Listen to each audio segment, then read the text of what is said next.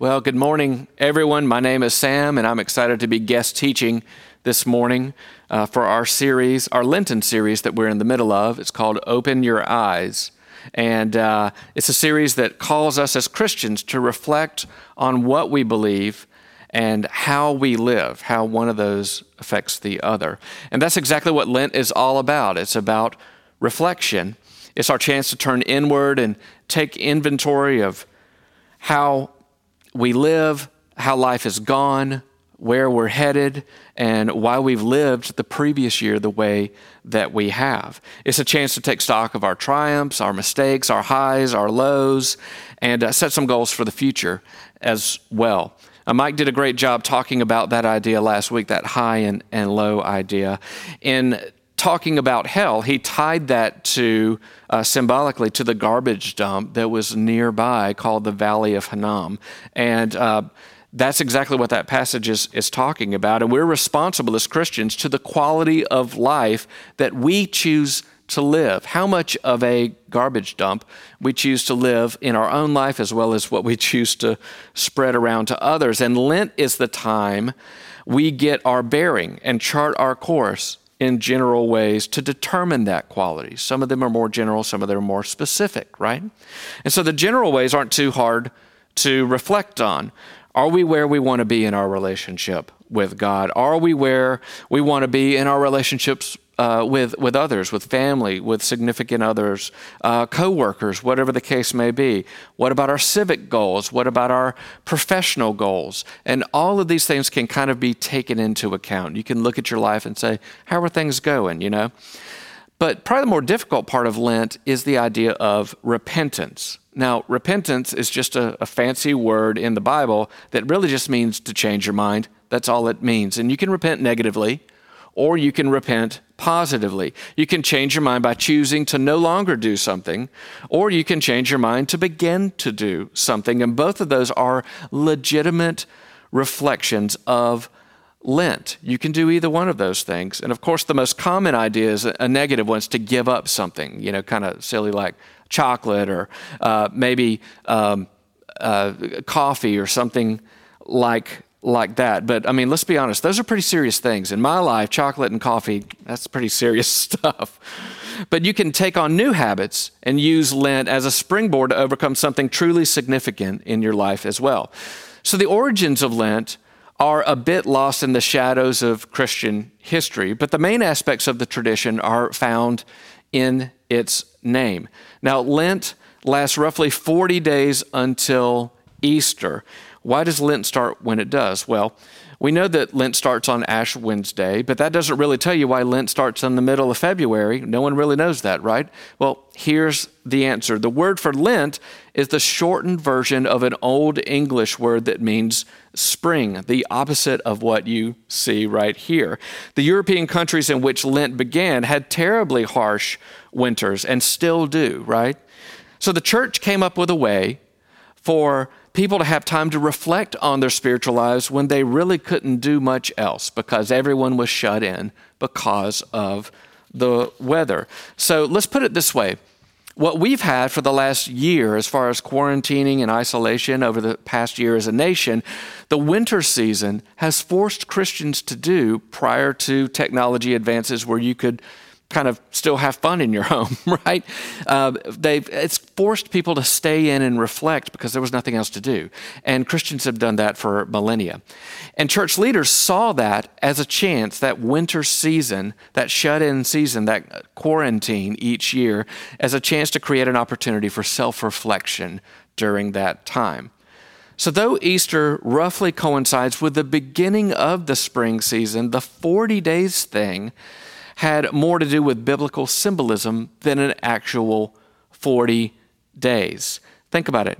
Jesus was tempted in the desert for 40 days. The Israelites walked around in the wilderness for 40 years. Noah's flood lasted 40 days. That's pretty common. You know, you're seeing this number over and over in the Bible, so there must be something going on. You get the idea. So these timelines could likely actually be a 40-day period. That's possible. But something else may also be going on in these biblical passages where there are symbolic numbers used to convey something deeper in those scenarios. And in this case, 40 is 4 times 10. 4 in ancient numerology, biblical numerology, represents the 4 corners of the earth. In other words, totality of everything being covered. You see this number again pop up in Revelation, like the 4 horsemen of the apocalypse. It's because they went everywhere and destroyed everything. That's where that idea comes from. And the number 10 has always represented completeness or fullness in spiritual things. Now, we've kind of co-opted that as a Western society. We talk about, on a scale of 1 to 10, 10 being the best, the most, the highest, whatever that case may be. Or when a gymnastics person does something at the Olympics, man, hold up that 10 out of 10 card, right? Or she or he's a 10 out of 10, right? We still use that term. So 40 days really means combining those two ideas together, however long it takes. It symbolizes the fullness of everything needed to become spiritually complete. How long did it take Jesus in the desert, the Israelites in the wilderness, and the floods upon the earth? It took 4 times 10. It took as much and all that it took to make it happen. And the same thing applies here with Lent. 40 days of Lent. How long does our reflection upon our spiritual life take? As long as it needs to. As long as it needs to. 4 times 10. And that's the importance of that number. So enough about that. Let's talk about our scripture today as it relates to Lent and opening our eyes to our own spiritual condition. So it was read earlier to you in the Message translation, and I'm going to read it to you again because you can really hear the frustration in Jesus' voice in this passage. So I'm going to read it a little more dramatically to you to try to get that across. Try to get that across to you this morning. So the passage, Jesus speaking to the Pharisees, he says, "You're hopeless. What arrogant stupidity. You say if someone makes a promise with his fingers crossed, that's nothing. But if he swears with his hand on a Bible, that's serious? That's so dumb. What ignorance. Does the leather on a Bible count for more and carry more weight than the skin on your own hands? Of course not. And what about this piece of trivia?" He says, "If you shake hands on a promise, that's nothing. But if you raise your hand to God all of a sudden as your witness, that's serious? A promise is a promise. What difference does it make whether you shake hands or raise hands? What difference does it make if you promise inside a church or outside a house of worship? A promise is a promise. Talk is cheap. Promises matter. God is present. God is watching, and he's holding us account regardless of how we make that promise." You hear how frustrated Jesus sounds in that passage? It's just like, talk is cheap. Do what you say what you do, and be honest about it. Have integrity about it. Now, the Pharisees really, this is why Jesus was so mad. They really took the basics of the Jewish faith, the simplicity found in that faith, and they turned it into something much, much more complicated. They turned it into something else. The Pharisees at the time was the name that was given to a group of people that considered themselves uber religious, and they were the spokespeople for God. They actually called themselves something else other than Pharisees. They called themselves the Habarim, was their Hebrew name, which is basically translated the associates or the colleague or the in-group, the group that knows what's going on. They were businessmen, not clergy, whose main goal was to never break a law, the ones in the Bible and the extra laws that they put around it to make sure they wouldn't break the biblical laws. And they also thought it was their job to police others who may be breaking what they considered to be one of God's laws. And Jesus made fun of them all the time. Like all the time, he used them as a joke because they were so ridiculous in their attempts to impress God by keeping rules and showing their own piety. Now, of course, this pushed Jesus over the edge sometimes, and then that's the reason we have passages like this one where you hear his anger. Why was Jesus so upset? If they were harmless, if they just kept, people like that who keep a bunch of extra rules that really don't matter. And you're like, okay, buddy, if that's what you want, I guess that's good for you. But it made Jesus mad too. Why? Because they gutted the beauty of God's love by substituting a bunch of rules that were unnecessary. By doing that, they implicitly made God look like some kind of monster, some type of ogre who just strangles the life out of his people by micromanaging them with rules. Like he's the worst manager on the movie Office Space, right? That idea, that guy. I'll give you an example of what they did that drove Jesus absolutely bonkers. There's a passage in Deuteronomy, it's in chapter 6, about binding the word of God to your hands and to your mind or your forehead, some translations say. Now, we know that this idea means doing the will of God with your hands, like acting on something, being the hands and feet of God, and then meditating on the word of God with your mind, right? But these fellas, the Pharisees, the Habarim, they went all out literal on this stuff. They thought it was a literal thing. And so what they did is they tried to bind the word of God to their hands and to their heads. Literally, they took little boxes called phylacteries and they tied them on their hands and then they strapped them on their head and walked around with them on. What's in the little boxes? Well, of course, the word of God, right? That's what the scripture says. Bind it to your forehead. So that's what they did.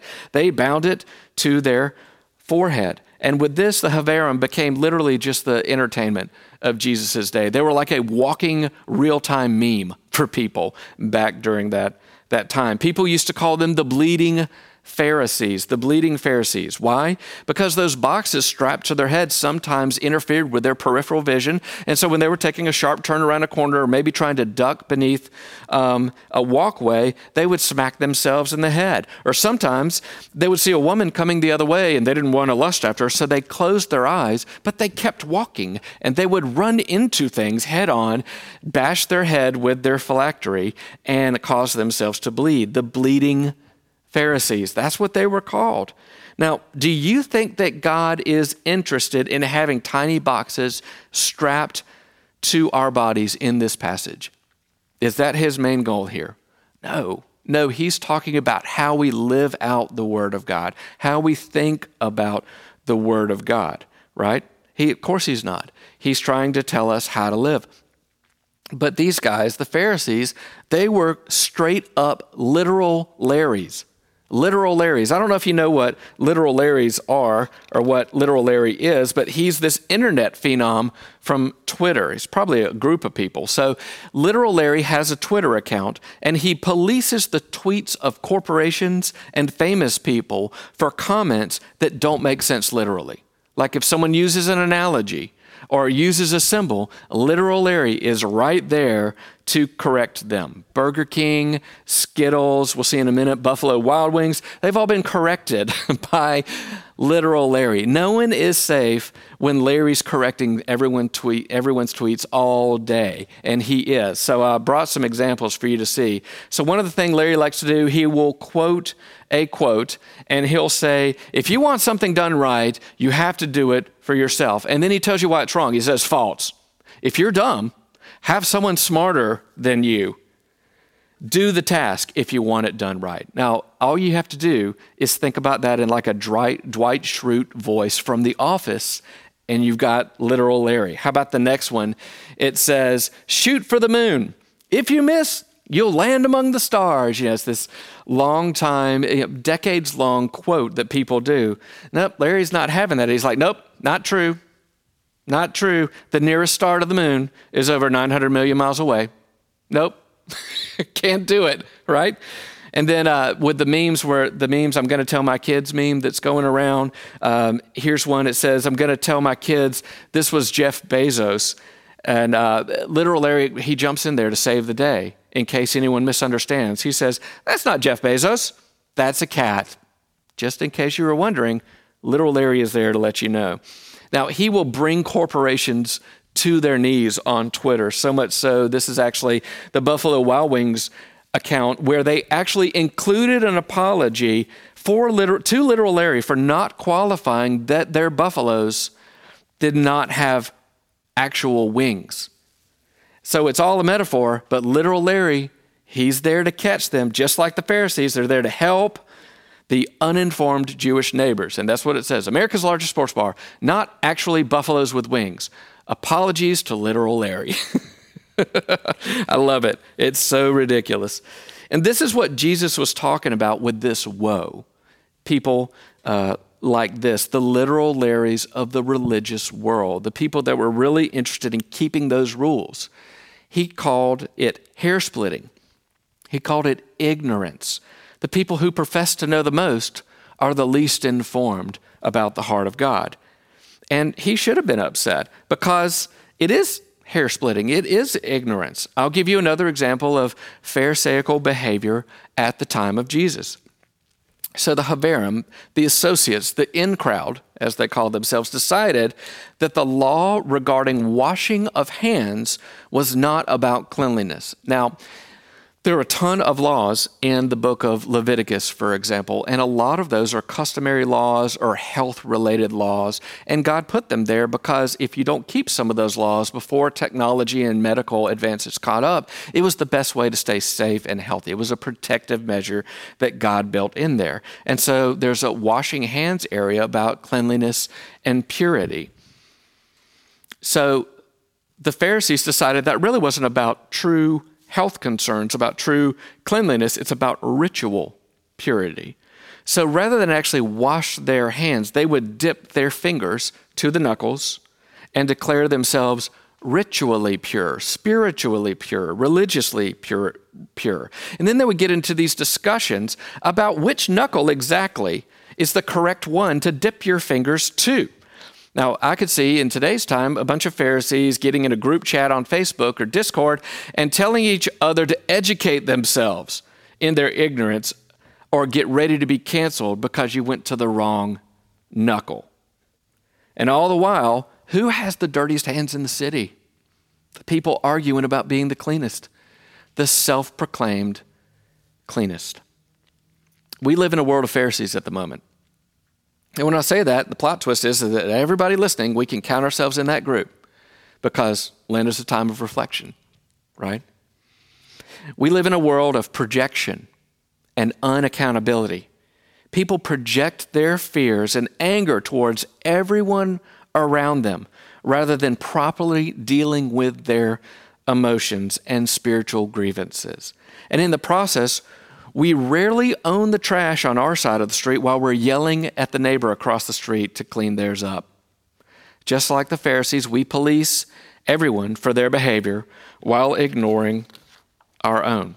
Now, let me stop here and say, sometimes we do encounter people that are just plain evil. If you've done that, you know who they are. But most of the time, people are just being people, and they're not slighting us in particular, even though sometimes their actions have an effect on us. But even when they do, it's our responsibility to not personalize that and allow God to heal us and then to let him take care of the offending party. That's the way that works.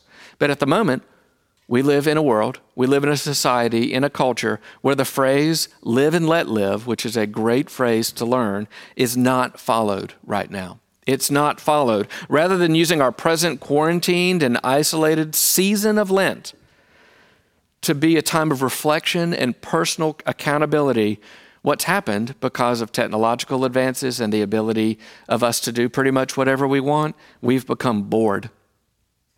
And bored people create problems. When we get bored, we find reasons to create drama. We find reasons to draw attention to those we feel are wrong. We dwell on the hurts of the past. Then we take those and we project those behaviors onto other people we don't know. The internet gives us a place to weaponize those past hurts against present politicians, celebrities, national leaders, and random people that are completely unaware that they've even offended someone in the first place. We play victim to this invisible field of aggressors who have nothing to do with us. And in the end, we police our friends and our family and our coworkers with the offenses of other people. And it makes everyone miserable. It makes everyone scared. In essence, in other words, what we've become is Taylor Swift. Yes, the Taylor Swift, that one. That's right. Ms. Swift, she's well known for writing brutal breakup songs. In fact, the running joke is that Taylor finds ways to have bad breakups with people so that she can have new song material. Now, I don't think that's the case. I think she's wounded like anyone else, and that people can see it more because she's a public figure and because she doesn't have a actual private life anymore. So it's easy to see. But I will say this, one of Taylor's songs could definitely be our national anthem right now, and that song is "Look What You Made Me Do." Look what you made me do. The entire song is Taylor singing to a shadowy, ambiguous figure who has hurt her in the past. And that shadowy figure represents any number of past offenders. And then she declares that any poor decisions, any passive-aggressive behavior, any public diatribes that she engages in are not her fault. They're that person's fault.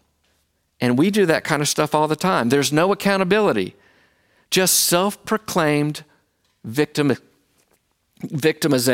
The message is, if I destroy my life, it just proves that you were the cause of it. Look what you made me do.